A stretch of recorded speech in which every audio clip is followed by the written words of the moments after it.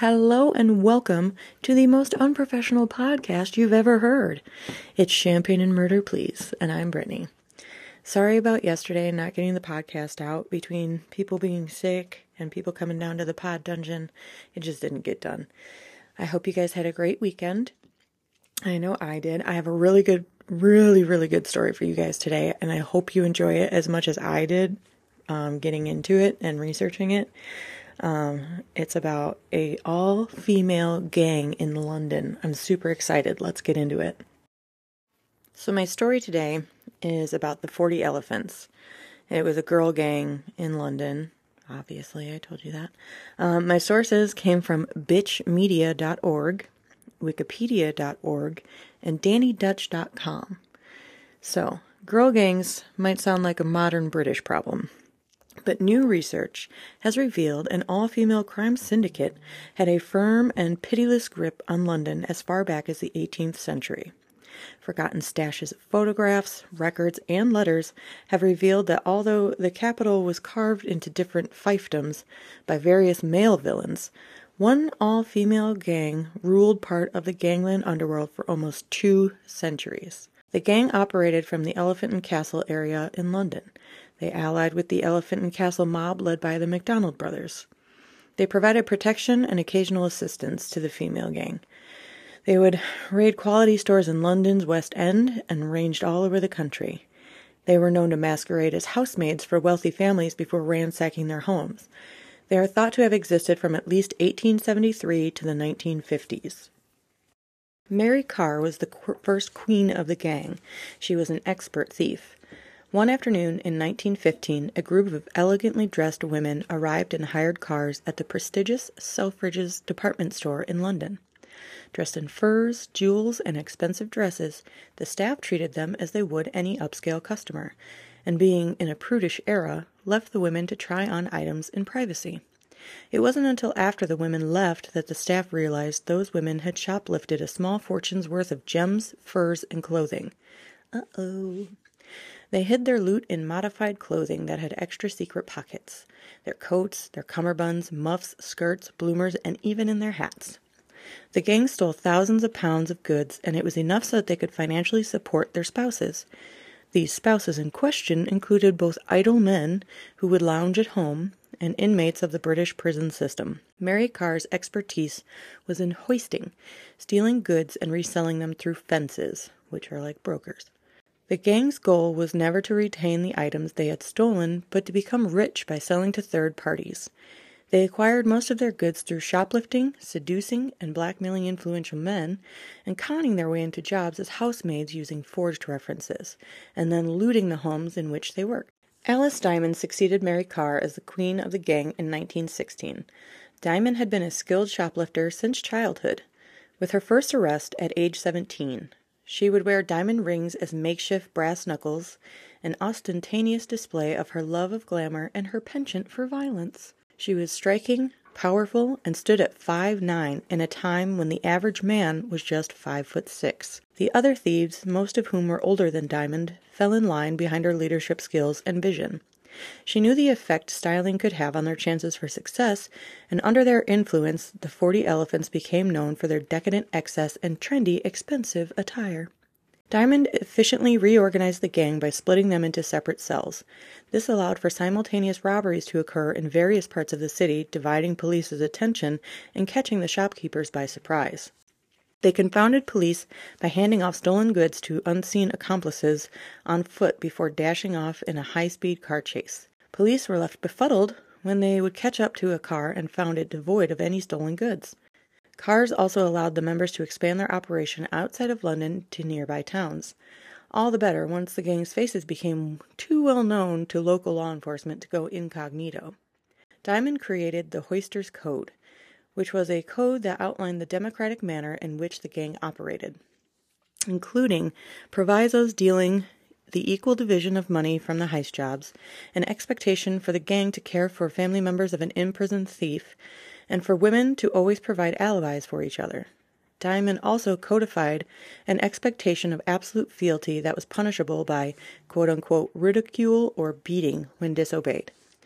While the guidelines were strictly enforced, so too were a number of other rules ensuring the smooth operation of the criminal syndicate, such as one forbidding theft of money or boyfriends among members. The group's shared treasury was used to assist members in trouble and to pay for lawyers as well as funding extravagant lifestyles. Membership in the gang was akin to being part of a union, but with unusually fair benefits for all. Diamond was ruthless in protecting her gang's territory. Should an outsider steal from a shop in their area, they demanded the interloper pay a percentage of their takings. If the offender refused, the gang would beat or kidnap the offender until they agreed to the terms and paid their due. Ultimately, Diamond was undone by her increasing fixation on controlling the gang. The Hoisters Code forbade members from doing anything against Diamond's wishes, including marrying men she did not approve of. That's going a little too far. When a member defied her in 1925, Diamond led the gang in a brutal attack on the newlyweds, so disruptive that it became known as the Lambeth Riot. For her role as instigator, Diamond was sentenced to 18 months in prison. By the time she was freed, a new queen had taken over. Diamond turned to a career managing a brothel while still offering tutelage to aspiring young thieves. One of her protégées, Shirley Pitts, was the acknowledged queen of the gang in the 1960s. Pitts' operation was on a smaller scale than that of her mentor.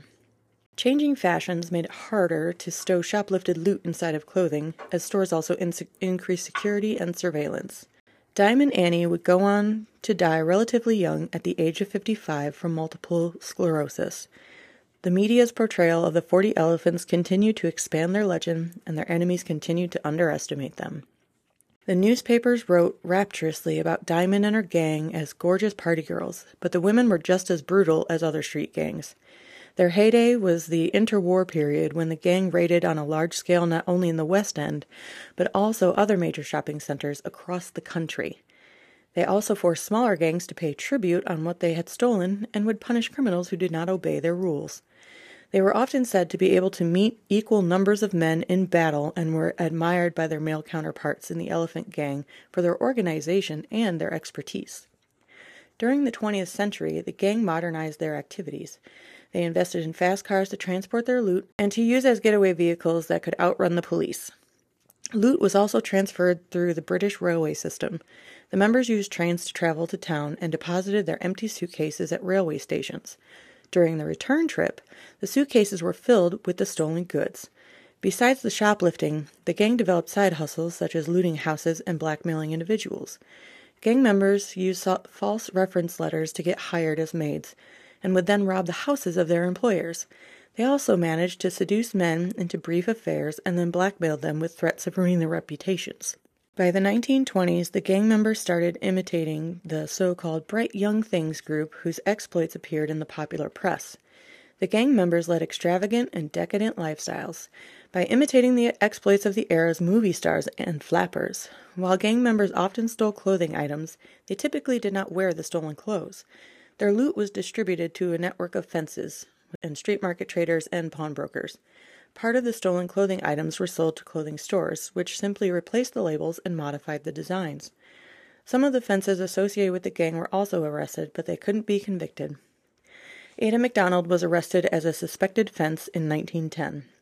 She used ledgers of suspect authenticity to convince authorities that the goods in her possession were the products of legitimate financial transactions. Jane Durrell, another suspected fence, and her common-law husband, Jim Bullock, were both placed on trial in 1911. The jury decided that the police evidence against them was insufficient, and they were acquitted and released. The gang was taken over by Lillian Rose Kendall, a flapper doll if there ever was one. The 40 Elephants were active until the 1950s, when increased store security and sleeker clothing made shoplifting much more difficult. And that is my story about the all-girl gang. Now that's a girl gang I could get into. I hope you guys enjoyed the story as much as I did. I just liked the story of female badasses. Tune in later this week for me and Mark bringing you 2 new stories.